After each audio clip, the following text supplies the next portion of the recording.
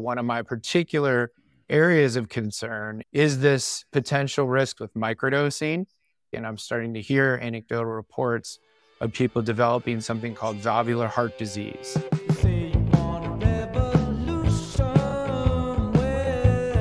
Welcome to Mind, Body, Health, and Politics. I'm your host, Dr. Richard Lewis Miller. The mission of Mind, Body, Health, and Politics is to enhance your physical and emotional well-being and encourage community. I say encourage community because I believe that living in community is the most effective and healthiest way for human beings to live. I believe we are tribal animals, and when we hang out together in tribes, which is the way we began, we support one another, we collaborate with one another, and we basically live in peace. Human beings are basically tribal, cooperative, collaborative animals. We love doing things together, all kinds of things, whether it's throwing a ball or reading books together or watching an event together or a sewing circle or playing poker or playing golf or eating. We love eating together. Human beings love sitting around in a circle and having something to eat and breaking bread. That's who we are.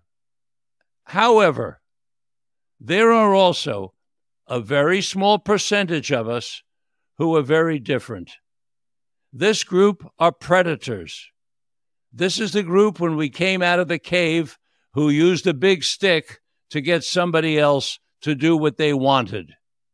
As soon as they got somebody else to do what they wanted, that was the beginning of what we now have as armies or cartels, because two people working together could get a third and then a fourth and then a fifth, always remembering that the person who started it had the big club, and that was the predator, who eventually became tribal leaders, kings, then what?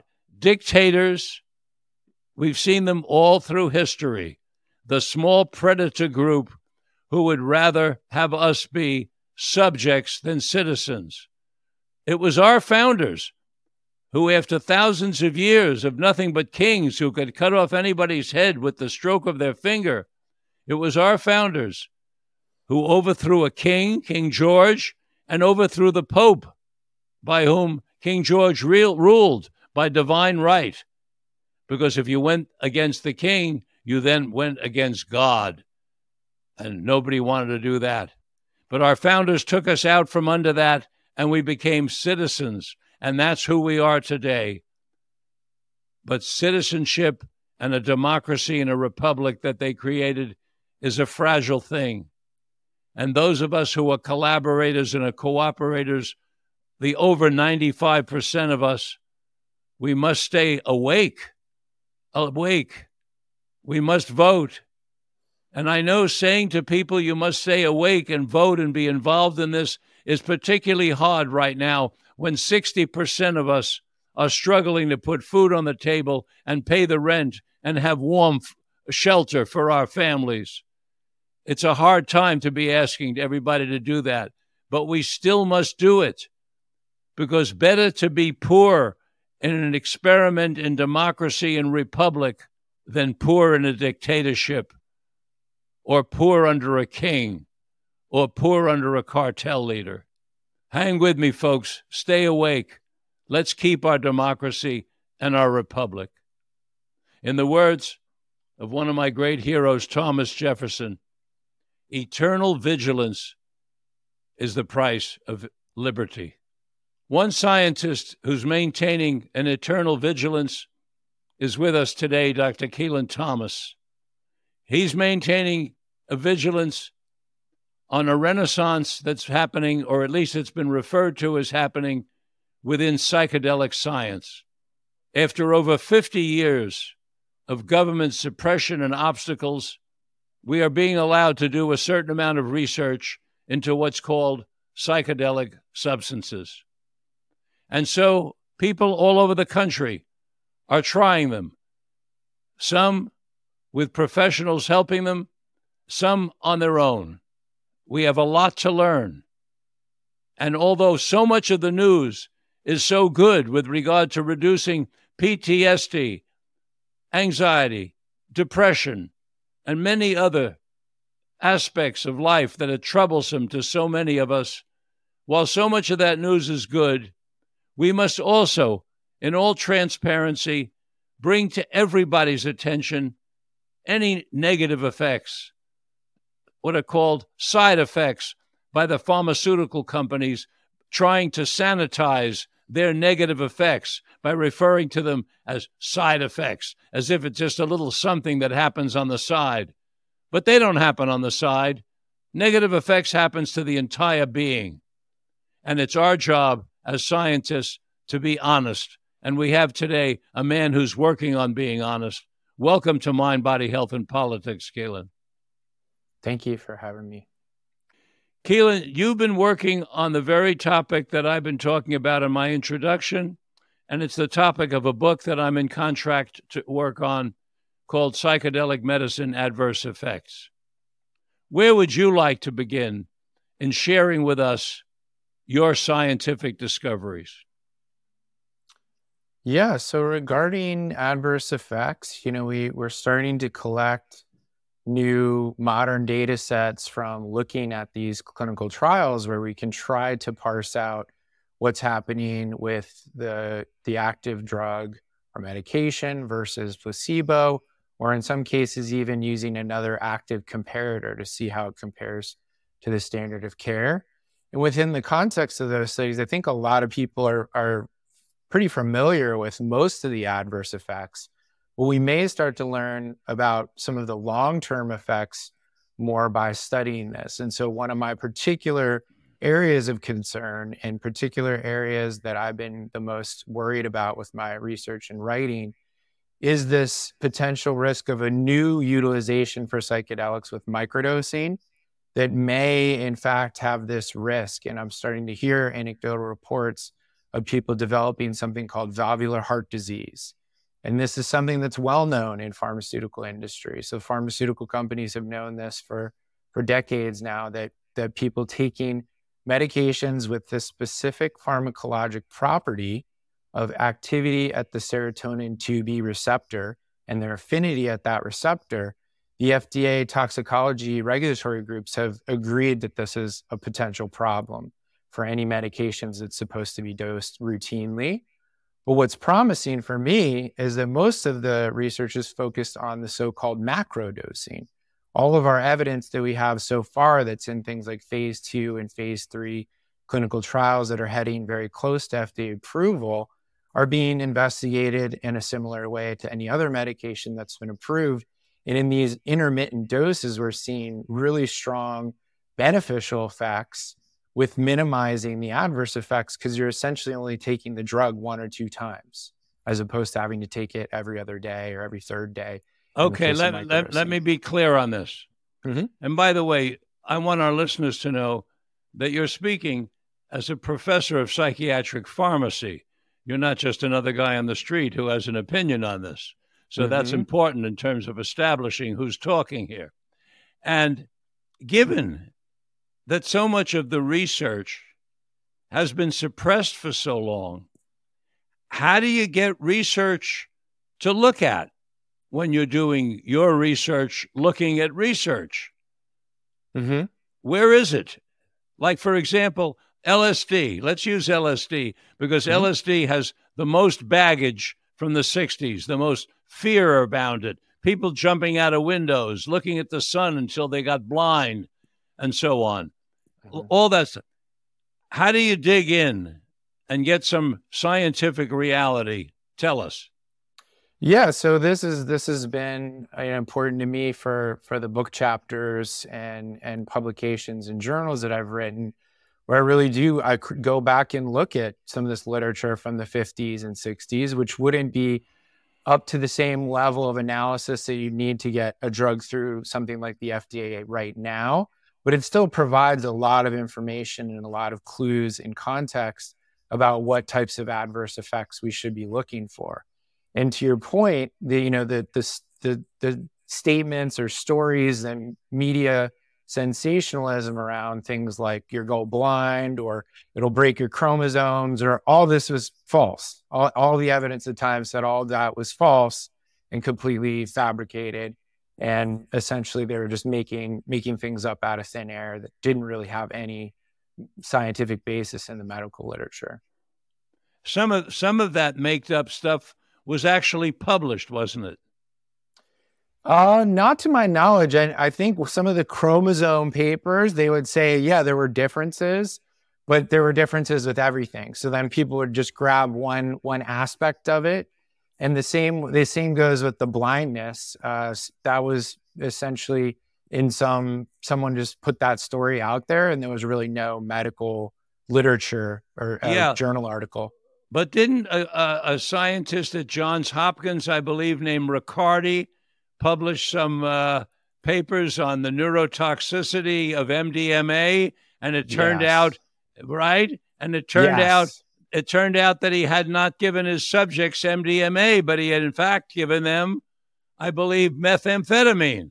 That's correct. Yeah, that's a famous failure of the peer review process. And then there had been sort of a track record of questions around, what drug, where were you getting your supply from?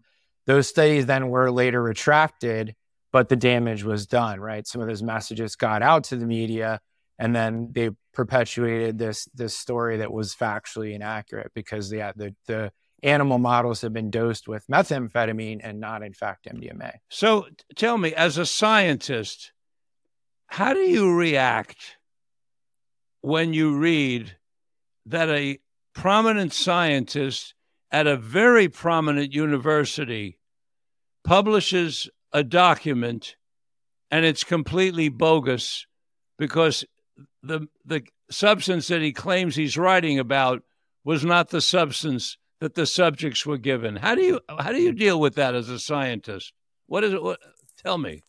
Yeah, it's upsetting. It's a breach of sort of scientific etiquette and the scientific method to do that. But there, again, as you brought up, there's always bad actors, right? That's one of the things. But for what reason?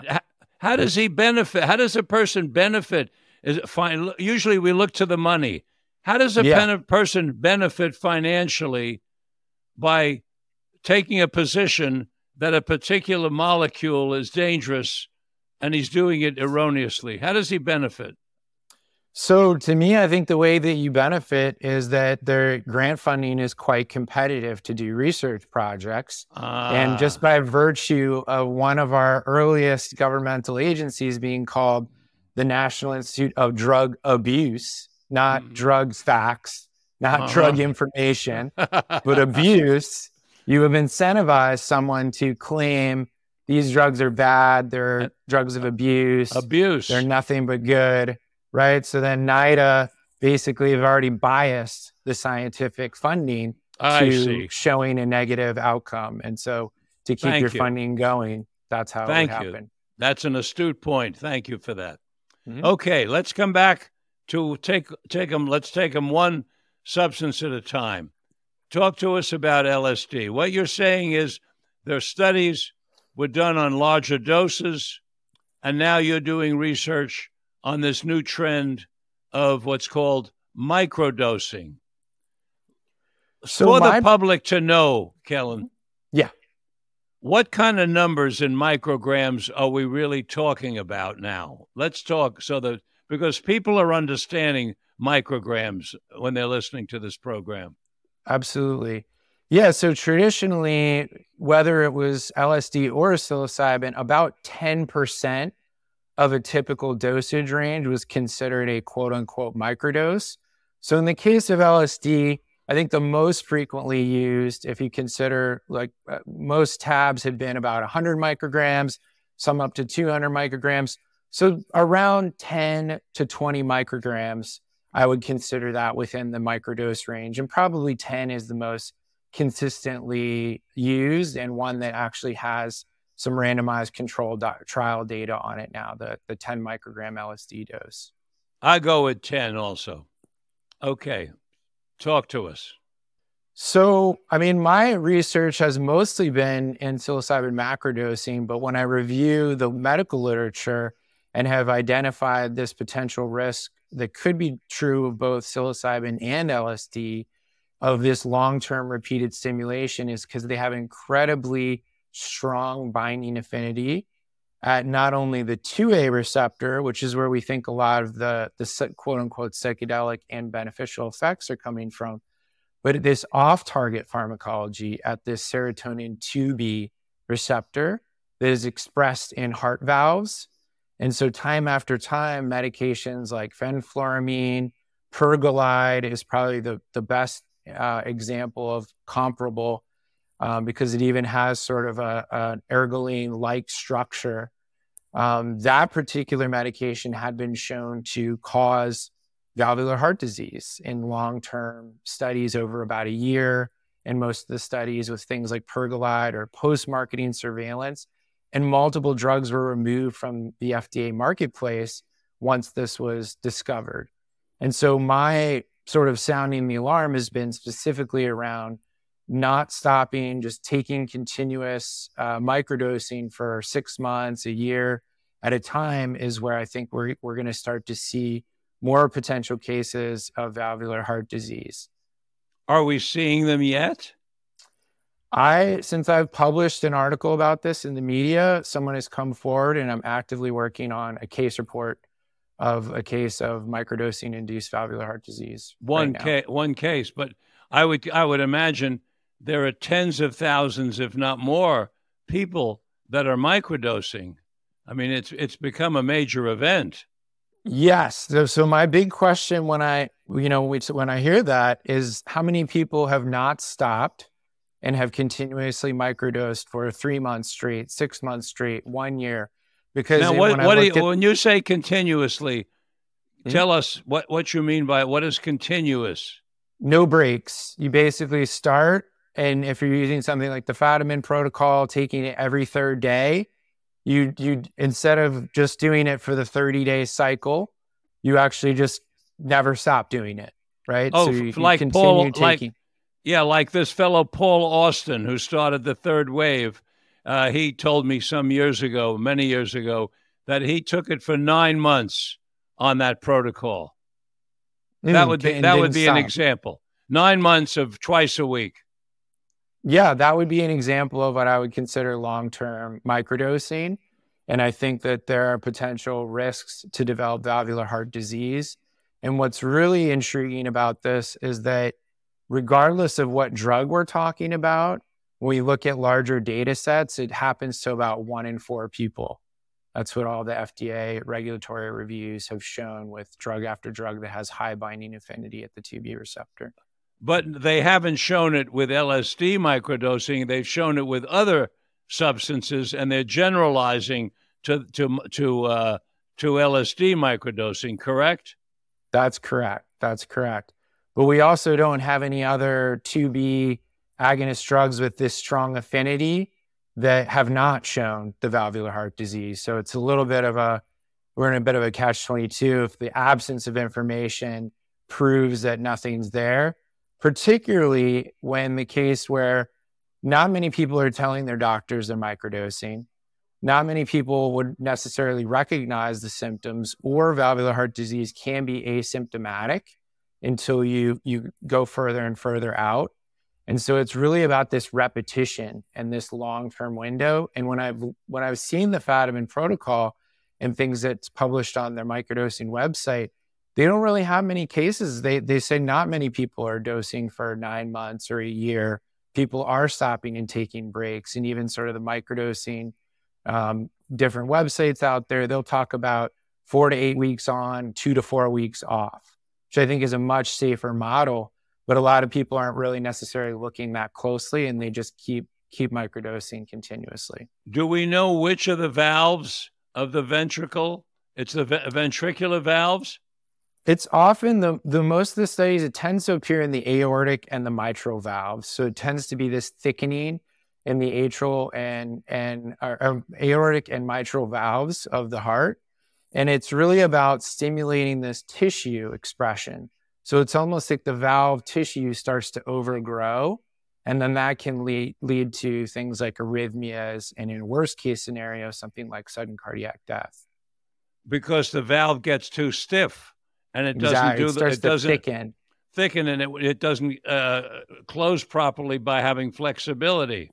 Exactly. And it's very different than a lot of people raise the question, well, what about amphetamines or alcohol or smoking? Doesn't that cause heart damage? It does, but it does not change the valve.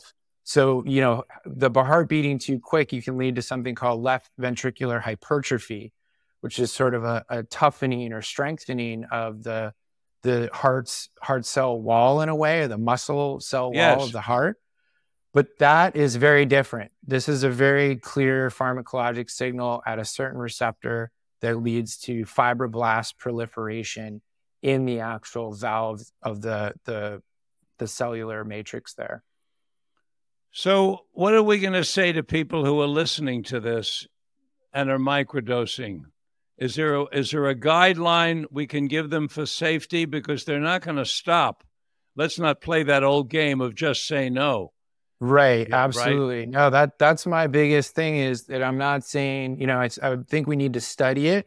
One, if anyone is doing, collecting data like Third Wave or Microdosing Institute, places that have apps, for example, it'd be great to ask about the symptoms, which would be things like shortness of breath, feelings of heart palpitations. So people could start to report if they're having that. And then if they ever haven't gone to see their cardiologist, as this case report I'm telling you about, to get an echocardiogram done, and then that'll tell you whether it's there or it's not there. That's one good thing. The other thing, I think, from a harm reduction perspective, is to do what most of the places are recommending, is if you're going to microdose, do 4 to 8 weeks on and 2 to 4 weeks off. And I think that really giving that break can help to reset some of that triggering of the 2B receptor. Of course, another question to ask, which is sort of the flip side in the risk-reward ratio, the flip side of adverse effects, is what are people looking for when they're doing it that frequently? That's a great question. What's the goal? That's a great question. Yeah, I'm not sure. See, the goal with larger doses is more obvious. Mm-hmm. Right? You're looking for some kind of psychotherapeutic breakthrough. You might be looking for some creativity. You're working on a problem in architecture or art, right? You may be doing it for philosophical reasons because you like how your mind works on those larger doses. But you don't get all those things with a microdose. In fact, if you microdose properly, you don't feel anything at all because it's below sensation. Mm-hmm. Almost by definition, if you feel it, it's no longer a microdose. That's correct? True. Right? That's true. Yeah. Or I've heard some people take a microdose and say they feel more irritated or anxious under the effect of microdose. I have reports of that. And that's typically, in my opinion, when they take too much. It's no longer a microdose, but it's not a trip. It's not an experience. No. It's somewhere in between. And what happens somewhere in between is you get what you might call extra bursts of energy, but no psychological change or nothing interesting going on. And the energy can feel like anxiety because it's like a little too much coffee or something like that. And it's irritating. Well, let's switch over to the substance that you've been doing research on that you mentioned, psilocybin. Mm-hmm. What would you like to tell us about psilocybin? So psilocybin may have this same risk even in microdosing. And one of the other challenges with psilocybin is the dosing that you think you're getting could be highly variable. So even the same sort of, when you look at studies in the literature about, I pulled a sample of mushrooms from the same area, the same region, even then you can find these up to 10-fold differences in the actual psilocybin and psilocin content. So when people talk to me about, this many grams of mushrooms, I don't know if that's, 1 milligram or 10 milligram. It's really difficult to know. So I think it's a lot more difficult to figure out what your actual dose is when you're working with psilocybin mushrooms compared to LSD for this intensive, if you're doing it for a microdosing type effect. And their adverse effects are quite similar, between LSD and psilocybin. They tend to both have, in macro doses, like we were talking about, people maybe feel more anxious. They might feel a little bit more paranoid about what's going on in the room. They might have a headache. They might feel some nausea. So these are all, can be tolerated in the window of a macrodose session, right? So whether that's psilocybin with a 4 to 6 hour session, or LSD from an 8 to 12-hour session. Basically, the adverse effect profile during the sessions are pretty similar. And if you're only taking a single dose, that really mitigates any ongoing adverse effects. Although there are certainly people who can be destabilized by the effects of both psilocybin and LSD that can have sort of enduring emotional difficulties, maybe even suicidal thoughts, et cetera. So those are things to look out for, but a lot of people are feeling all the effects go away in most cases within that 24-hour window after taking it. Yes, indeed. And so the point you're making, that it's an important one about psilocybin, is that when you take psilocin that's made in the laboratory, you can get a very precise dose, as you can with any laboratory-made chemical. But Right. Once you're taking mushrooms, it's much, even though you're weighing them, you really don't know the strain, how much of the active ingredient, et cetera, et cetera. There are similarities, but it's much less scientific by any means. Much less precision, yeah, to know what dose you're getting with a batch of mushrooms, unless you're doing what now the Oregon Health Authority has rolled out the psilocybin facilitation centers and services.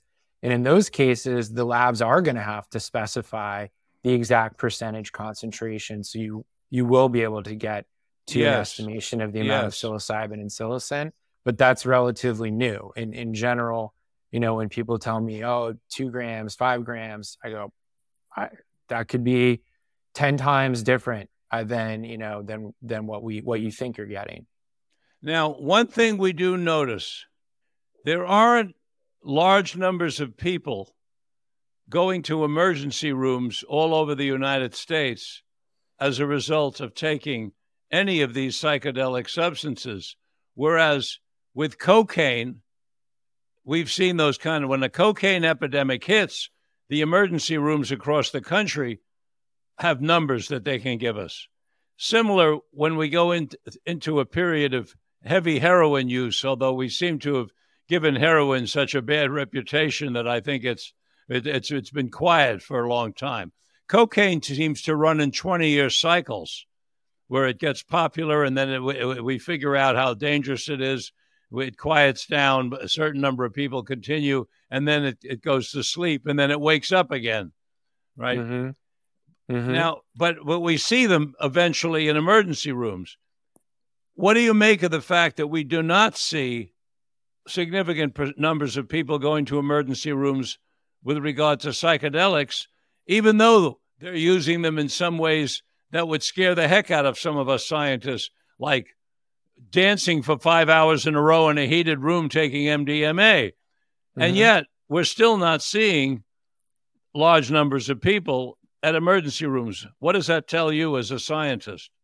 Yeah, I mean, I think some people, there certainly have been cases of people going to emergency rooms after psilocybin or LSD, but it is the numbers are much lower. And part of that, I think, is the number of people taking psychedelics is also much lower. The percentage, right? If we look at like US drug use surveys, it tends to be one of the lowest percentages when they had sort of the hallucinogen as a subcategory. For years, it hovered around 1 or 2%. Now it's probably creeping up to more like 3 or 4%.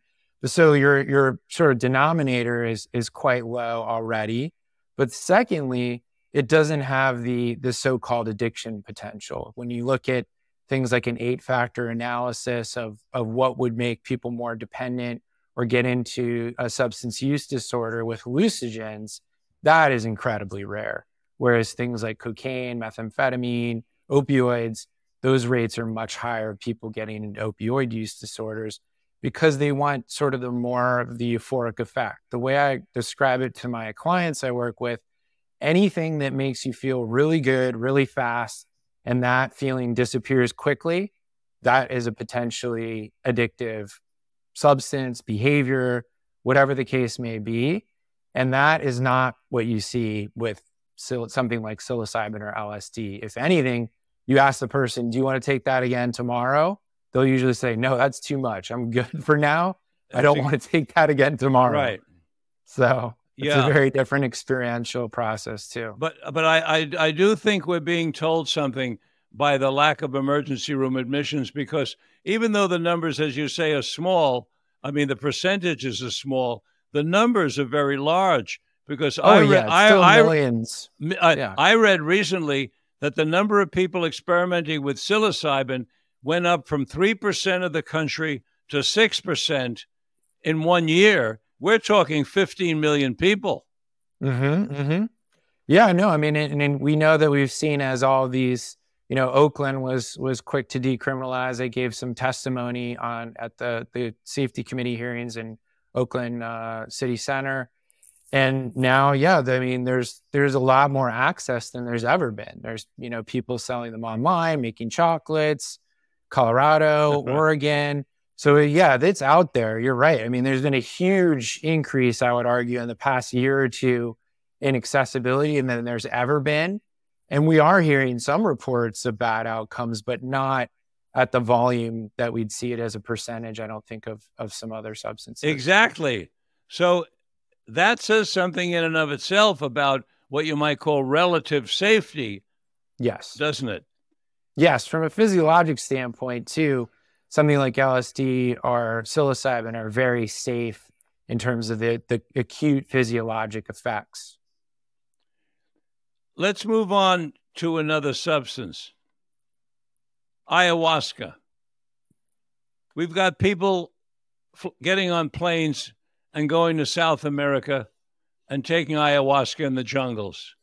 We've got people all over the United States sitting in ayahuasca circles. Anybody who's taken it knows it's as powerful as a full dose of LSD. But again, it's hard to tell with ayahuasca what the dose is because you don't know the vine it came from and you don't know the mixing. People know very little about it in terms of it being what they're eating. 1 gulp or 2 gulps. What does your research tell you that you can share with us? Yeah, so the interesting thing is there's been some labs in Brazil that have started to really do sort of modern randomized controlled trials with ayahuasca.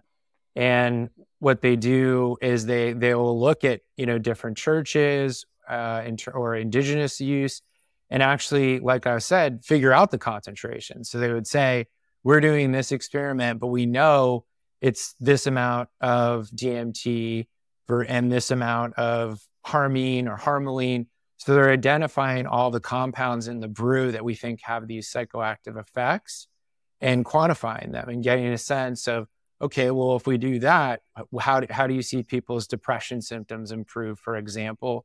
So that's been a very interesting study, the first RCT by Paulino Fontes down in Brazil. So I think we're starting to see people also research ayahuasca, not as much in the US in terms of medical research going on, but in Brazil, there's a pretty robust network of research that's been going on that I think gives us a sense.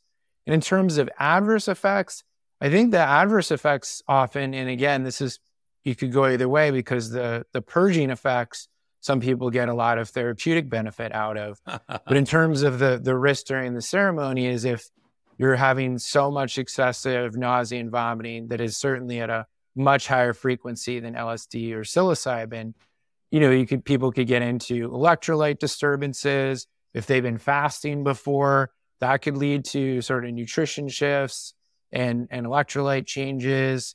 So there's some risks associated, I think a little bit more with ayahuasca, but still not so much more than any other substance people are taking. We're not seeing people post-ayahuasca journeys showing up much in emergency rooms, are we? No. And I think one of the other beneficial things is they're often in group contexts, which I think creates a safer container if people are there to help each other in a group, versus I think the times often you do see psilocybin or LSD cases, they tend to be someone doing it on their own or no one's around. And then people get into a lot of paranoia or get very anxious. And then they feel like they need to go to an emergency room, for example. Yeah, if the local guides can't help them and look at what it is that's scaring them and turn it into something positive, hopefully. That's right. That's right. Yeah. By the way, even though I'm a clinician, clinical psychologist, I don't think the purging from ayahuasca is getting rid of internal demons and bad vibes. I think it's because people have eaten an emetic, and I think you as a pharmacist know that ayahuasca is an emetic. Yeah, right? Absolutely. Absolutely. Right. And so what happens when you eat an emetic? You throw up. Mm-hmm. And I think the shaman and a whole bunch of other people made this whole big story up about how it's beneficial psychologically to be throwing all that bad juju out of your system. And I've never bought it. I still don't. Yeah, I don't know for sure, but I've also heard stories where people say things like they felt like they got rid of some burden through it. That's and right. So if it has meaning making to them, that could be possible too. So it really can go multiple ways. But yeah, statistically, I don't think there's some actual benefit from purging for sure. Right. But I'm with you. If somebody says they got benefit, as my grandmother would say, go in good health. So ketamine, talk to us about ketamine. Adverse effects? Yeah, ketamine adverse effects. In terms of the sessions, for a while there had been concern about increases in heart rate and blood pressure, just like the other LSD and psilocybin had also been monitored. But they have pretty low effects on blood pressure, unless there's some people that are more susceptible. One particular area that has been in the modern version of the S-ketamine approval is people with arteriovenous malformations, for example. So they have some underlying vascular problem. They might be someone at risk from ketamine in terms of the acute effects. But in general, the cardiac profile, people are fit to exercise, don't have any other restrictions. It's a very safe molecule as well, particularly at the dose range being given. It's another drug where people often don't understand the huge range in dosing, right? So if you're doing things like procedural anesthesia, you're giving doses at or above 5 milligram per kilogram. In all these depression trials, they're using 0.5 milligram per kilogram. So again, we're talking about huge range of dosing that's been studied with ketamine for many, many years. Very good safety profile. One of the risks emerging now is that I think compared to other psychedelics, there do seem to be more likelihood of people getting into a ketamine use disorder. So we had seen that in the rave days in the UK and Hong Kong, where there were some people who were coming out of these club scenes and were getting into ketamine use disorders, where they would get into, taking too much at a time. They would sort of lose track of what they're doing. And then you can get into a lot more accidents if there's that sort of pattern of consistent use for hours and days at a time. And then with ketamine, we have something similar, but even more so than psilocybin, in that there are so many ways to administer it, right? Also true. You can take a lozenge, you can get it into your muscle, you can get it in your bloodstream, and people are snorting it intranasally, which is probably the common way for people to take it when they're getting addicted to it. Yes, I think that's the most common way. But yeah, no, it raises another point. So to my point about, this variation in terms of dosing ranges, then when you add the layer, like you're saying, of different routes of administration, whether that's insufflation or oral consumption or sublingual lozenge or an intramuscular injection or an IV infusion, all these have various pharmacokinetic profiles in terms of the drug concentrations coming into the body and subsequently the brain. And so they can have slightly different effects and they're not equivalent. So I've actually have put out sort of a dose equivalence guide across based on the bioavailability of the compound. So you have at least some estimation of this milligram versus that milligram based on the route of administration. But it also can have differences because of the way it's administered, whether it's given, over an hour in an IV infusion or, taken in a sublingual lozenge. The milligrams don't exactly match up because they're going to have different peaks and sort of changes in the way that the concentration comes into the body and goes out. So those are all important factors to consider when you're thinking about these risks of dosing and administration. What's your view of ketamine as a psychotherapeutic agent? I mean, I think right now it's all we have in sort of controlled medical clinic settings. So I have seen it have some benefit for people, but again, it mostly seems to go away or dissipate after about 2 to 4 weeks. Sometimes you might hear cases of people only need infusions every couple months but it does tend to, over time, we see a drop off. And that doesn't seem to be happening from the preliminary data we have for things like MDMA and psilocybin in clinical trials, where the symptom benefits seem to persist much longer, 6 months, 9 months, 12 months, et cetera. So I think that's one of the downsides of ketamine is you need more consistent treatment with ketamine than you might need with other psychedelics. Kelan, when we take other medicines, we take them for the effect that they have on us. So if I have a headache, I take 2 aspirin. I'm saying to that aspirin, remove my headache. Mm-hmm.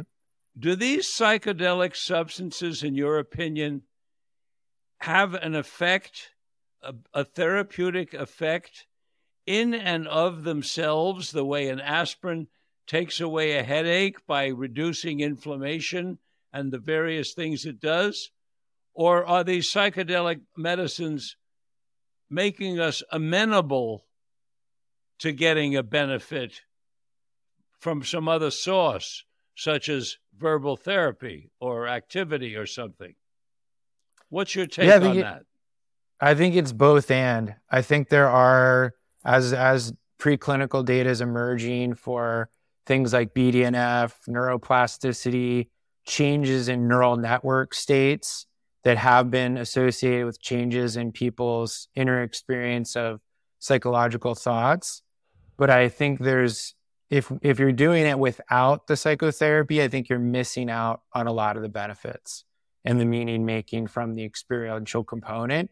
So there are people that, think we're going to make therapeutics that act like psychedelics, but don't have any subjective experience. I don't think they're going to be as effective. So I think there is additional benefits. I think there is a pure biological effect, but there's also a psychological effect at the same time. I want to come back to LSD just for a minute because I missed something that I want to ask you about. Okay. I had spinal surgery yesterday, very high tech radio frequency ablation of nerves. And I was chatting with the surgeon, and he was asking me about the books that I've written about psychedelic medicine. And he asked me if I use the substances. And I said, I've tried everything I can possibly try. In the tradition of scientists using themselves as their safest subject rather than another human being that you might hurt. Mm-hmm. And he said, well, when you use it for yourself, like microdosing or other amounts of LSD, what are you seeking? What are you looking for? He wanted to know. Particularly with the microdosing, he wanted to know, because with the larger doses, the answer is more obvious. And what I said to him, and this is what I want your opinion on, when I saw Amanda Fielding's, the MRIs she published of a brain on LSD and a brain that's not on LSD, it appeared that the brain that was on LSD was more activated. There was so much more going on, firing, if you will, neurotransmissions. I see you're shaking your head, yes, that you agree. Mm-hmm. So my answer to him was that if these medicines can get more of my brain activated, that's to my benefit, because I will have more brain to work with. Yeah. Yeah. And that's kind of what a lot of the neuroimaging data has shown thus far, is even in the absence of any drug, when you have hyperconnectivity in this default mode network between certain regions like the posterior cingulate cortex and the anterior cingulate cortex that have been well described to relate to things like rumination, depression severity, if you can get out of those sort of constrained thought patterns and allow more synergy, a lot of those charts and things show that you're having more cross connections between various regions and networks of your brain. Why would you not want to shake up the snow globe, as some people say, and get some new connections or have some new ability to form new patterns or thoughts? It's sort of, if you're a curious person, it seems like you would be very interested in psychedelics. You would be interested, but you'd also want to be listening to Dr. Thomas, who's saying if you're trying to get more of your brain talking to each other, do it in moderation. Mm-hmm. Do it in a way that you don't pay in another way by getting a problem with a heart valve. Mm-hmm. If that's possibly the case. We're not sure of it yet, but you're giving a possible warning. Right. So we talked about LSD and psilocybin, ketamine, ayahuasca. Let's talk about MDMA, the couple's heart drug. When I first took MDMA in my doctor's office while it was legal, man, I thought it was the greatest thing since chopped liver. And I still feel that way. And I'm so sorry that it's taken Rick 35 years to get this close to FDA approval. Mm-hmm. And I was in shock because I heard Riccardi when he presented his paper on neurotoxicity. And I was scared at the time, and that was a long time ago. And of course, Congress got a hold of that paper too. Mm-hmm. What do we know about adverse effects of MDMA that are definitive with real science? Yeah, it's similar to the other issues that I brought up. But it doesn't go to the same receptors. No, it doesn't. That's another important point. So ketamine, for example, that we just talked about, works on the NMDA glutamate receptor system. And MDMA, instead of working on the serotonin 2A, like we discussed, the DMT from ayahuasca, the LSD, and the psilocybin, we all think that's mostly working through the serotonin 2A receptor.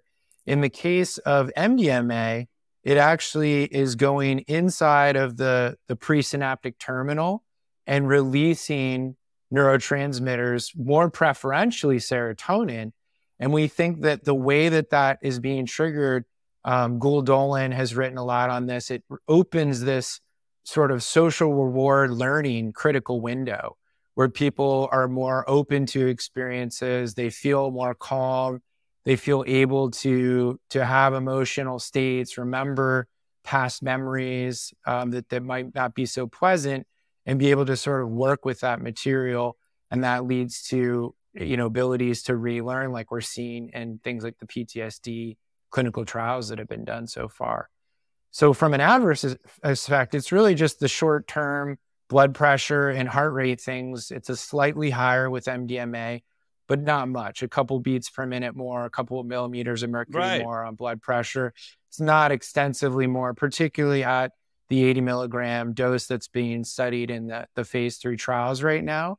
And yeah, the neurotoxicity issues and things, to me, there's nothing really there in a therapeutic clinical trial. We're not seeing people overheat. We're not seeing people get serotonin toxicity or seizures like we have seen in club environments, because you have all these other factors. People are dehydrated, they're overexerting themselves, their temperatures are rising. So that's where we've seen some bad outcomes in those contexts. But in a therapeutic setting, none of those have been issues thus far in the clinical trials from a physiologic standpoint. So when with a little piece of paper that gets printed up, that's going to be attached to the bottle of MDMA pills that the doctor is going to prescribe, if it happens that way, and you open up that little piece of paper, what's it, if it was written right now by you, what would it say about adverse effects? Because those little pieces of paper always have some adverse effects written on them. Sure. Say dizziness, do not operate heavy equipment or machinery while under the influence. That's the major things that you would warn someone about on a prescription bottle like that. How seriously do you think we can get the public to take don't drive a vehicle under the influence of these substances, particularly like MDMA? I hope. I mean, with alcohol and cannabis, people have raised this issue of don't drive while impaired. I think that's going to be an important messaging to get out for people that are self-experimenting with any psychedelic medications. So yeah, all the medications we discussed, I would want to have the window of its duration effects where you're not getting in cars and driving anywhere. Do you think MDMA leads people to do things perhaps against their better judgment that they wouldn't do ordinarily because of the nature of this particular medicine? I mean, I think maybe depending on the context of use, you may be more open to suggestion from other people. But I think in general that, it's not completely changing your personality, I would say. But I think it does leave people open to being more susceptible to suggestion by people. If you're in that sort of loving state, or, you're not being critical, maybe you're feeling a little drowsy or woozy with some of the dizziness, maybe you're not making all of the best decisions moment to moment. But I think it's very useful from the context of having more introspection and being able to sort of sit with ideas and have conversations about your emotions. Yes. I think that's what it's really useful for. Well, it is. It no question. It lowers defenses and makes us feel more compassionate.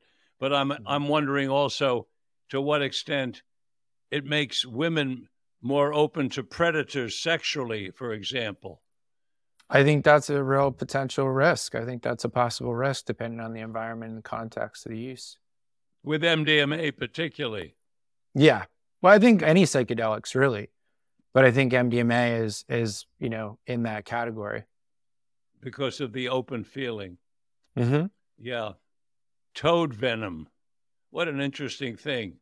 People are eating toad venom. 5-MeO-DMT. But before we go into the toad venom, because there's something related to it that we need to talk about. Mm-hmm. You have been talking about receptors, and you know what a receptor is, and you know what a receptor does.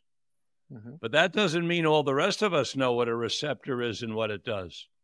And you've made the point that methamphetamine and fentanyl touch a particular receptor, and that receptor is known for creating valve problems. So therefore, other things that touch that receptor we have to look at for the possibility of also creating valve problems. That's right. Tell us about this receptor. What the heck is in a receptor? What does it do? And where is it? And what does it look like? Yeah, receptors are everywhere in your body for a variety, but some of the main ways that we have sort of chemical messaging throughout the body to change and regulate and have shifts in, your mental state, your physiologic state. You have adrenergic receptors that are often the things that are affected by stimulant type drugs. Dopamine receptors also affected by stimulant type drugs. Then you have opioids like fentanyl or oxycodone. That's the mu opioid receptor.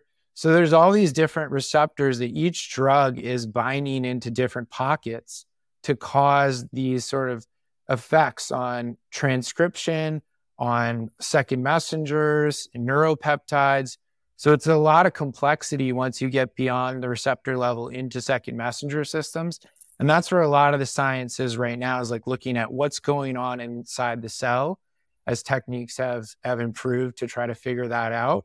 But yeah, it's important anytime you think of a drug, my first instinct as a pharmacologist and a pharmacist is, what's the mechanism of action? Where is that molecule attaching in the body to cause whatever physiologic effect we know that might cause? And so that's essentially what a receptor is in the body. Where do they live? Expressed everywhere. Where do they live? They're expressed everywhere. Yeah, they're expressed everywhere, on the heart, in the brain, in the blood vessels, in your gut, in your digestive tract. They're all over the place. They're everywhere in your body. Yep. Okay, so I'm thinking now, we got these receptors. They're everywhere in the body. And I take a particular substance, X. The substance is now distributed. It suddenly gets distributed all over the body. Mm-hmm. And it's seeking out different receptors. And this particular X happens to find its way to the receptor that takes it in, right? Not all receptors will take in X. Only certain ones. Only certain ones, right? Yep. Okay.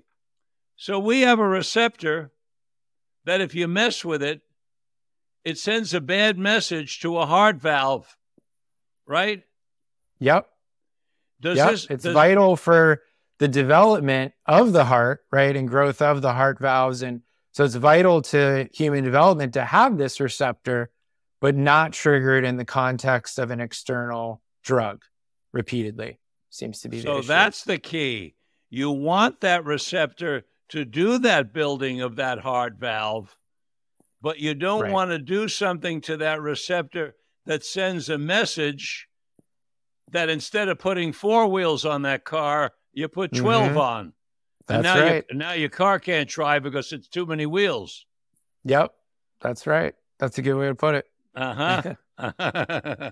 Well, I want us all to understand what this is about as much as possible, because that's our job as public scientists, Kelan, to make our language accessible to everybody, right? Because that's exactly, because these little things like 5-MeO and so on. This is basically shorthand that we all use amongst ourselves, but it's our job to also let the public know what the longhand is when you pull this stuff apart, what it means and what it does.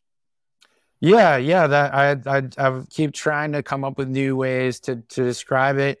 But another way that I describe this potential risk of heart valve is that people understand about their muscles is if you lift weights every day, over time you build muscle mass. If you lift weights for a couple weeks and stop, you don't see that continued growth of muscle mass, for example. So that's sort of one way to help people think about what might be going on with this 2B receptor. It's really all about total exposure over time, consistent exposure with no breaks.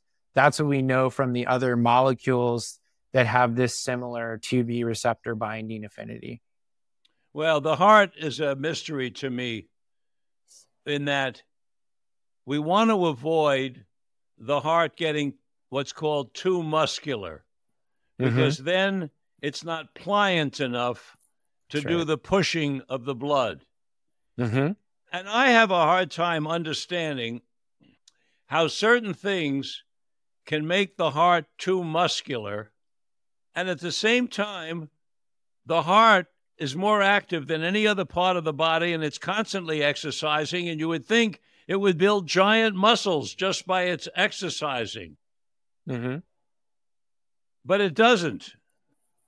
No, the body is incredibly resilient in terms of homeostasis. And it's only if you introduce new things it's never seen all the time that we start to get into potential problems. But sometimes. You understand my point. If you moved almost any muscle in the body, even a fraction of how much the heart moves, you would build up a big muscle, right? A really big muscle. But here's this heart that's beating 72 times a minute. That's a lot. But it also doesn't have resistance too. So a lot of you can get tone a little bit, right? Muscle tone if you're not doing resistance. But most of our muscle building is also there's an additive resistance in addition to the pumping part. Yes, I do understand that. And that's why there is a condition called athlete's heart, where they exercise at great amount of heartbeats, and they build up muscles that way. All right, the frog venom. To begin with, everything has a name. Psilocybin has a name. Ketamine has a name. But the frog venom gets 5-MeO-DMT. Everybody on the street even calls it 5-MeO. Tell us about that. Yeah, so, I mean, again, when we think of all these molecules, why they didn't pick a specific sort of chemical name versus that. And so dimethyltryptamine, which is the DMT found in the ayahuasca brew. Then we have 4-hydroxy-DMT, which is the psilocybin active metabolite. And then we have, in the case of now we have a 5-methoxy functional group. So a 5-methoxy is just a different functional group on the edge of the DMT molecule. So anytime you make a little bit of a functional change or add this hydroxyl group onto DMT or add this 5-methoxy functional group onto a molecule, it can really change how it binds in the receptor pocket. So the receptor is this 3-dimensional structure, and as the molecule comes in, David Nichols has done a lot of work on this, it attaches within this pocket, and that creates a certain conformation that leads to the signaling that happens intracellularly from there on in. So really each molecule has a slightly different effect in a slightly different way, even though they're working on the 2A receptor. They all trigger that 2A receptor just slightly differently. Would you like the public to know about taking psychedelics when you're also already taking an SSRI, a selective serotonin reuptake inhibitor, a little something that's telling one of those little sites you're teaching us about not to work? Yeah. So the SSRIs and medications that have any kind of serotonin reuptake inhibition, or certain molecules like MDMA and other phenethylamines that can cause increases of serotonin spilling out of the presynaptic neuron.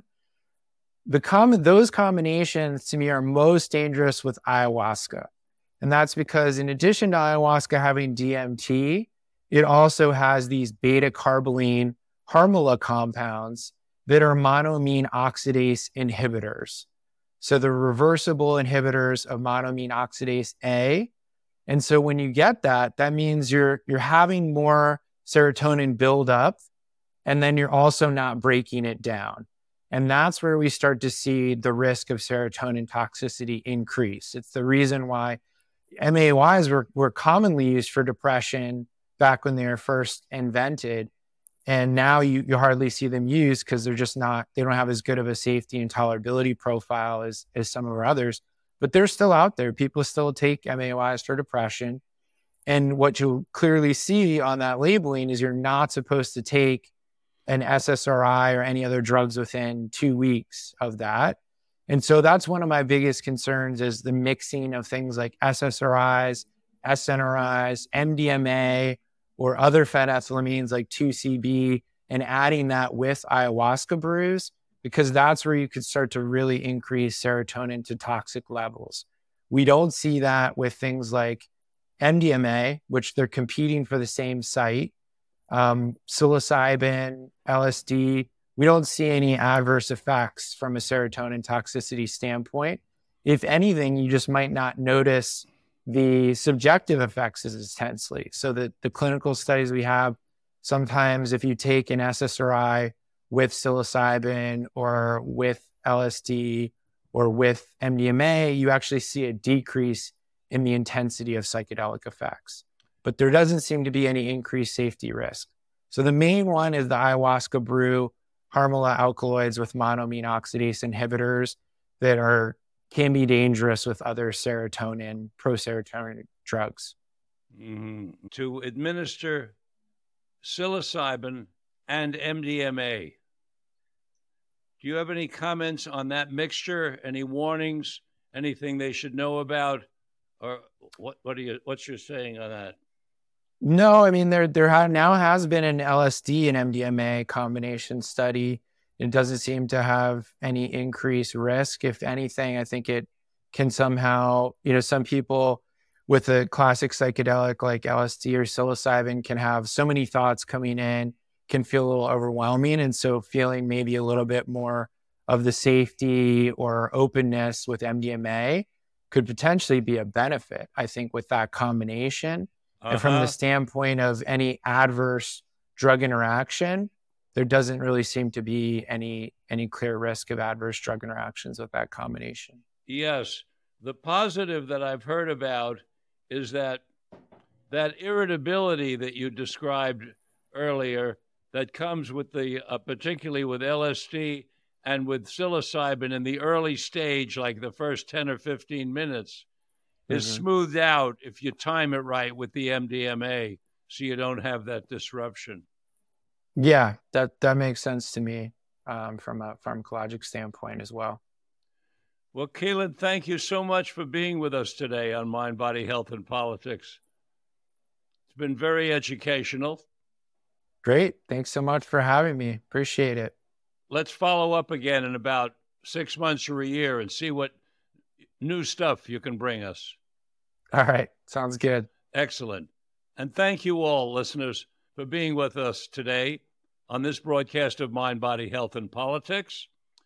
I remind you that our website, mindbodyhealthpolitics.org, has all of our archives, and I'm pleased to say they're open source, which means they're free. You can listen to any of our programs going back many years in the comfort of your home or your car, wherever you are, without paying any fees for it. And we have some of the finest minds on the planet on the program. Also, just a little reminder, if I may, that my latest book, Freeing Sexuality, hit the stands a few weeks ago. I think it's worth a look. Until next time, this is Dr. Richard Lewis Miller reminding you that good health is worth fighting for, and it's essential for life, liberty, and the pursuit of happiness.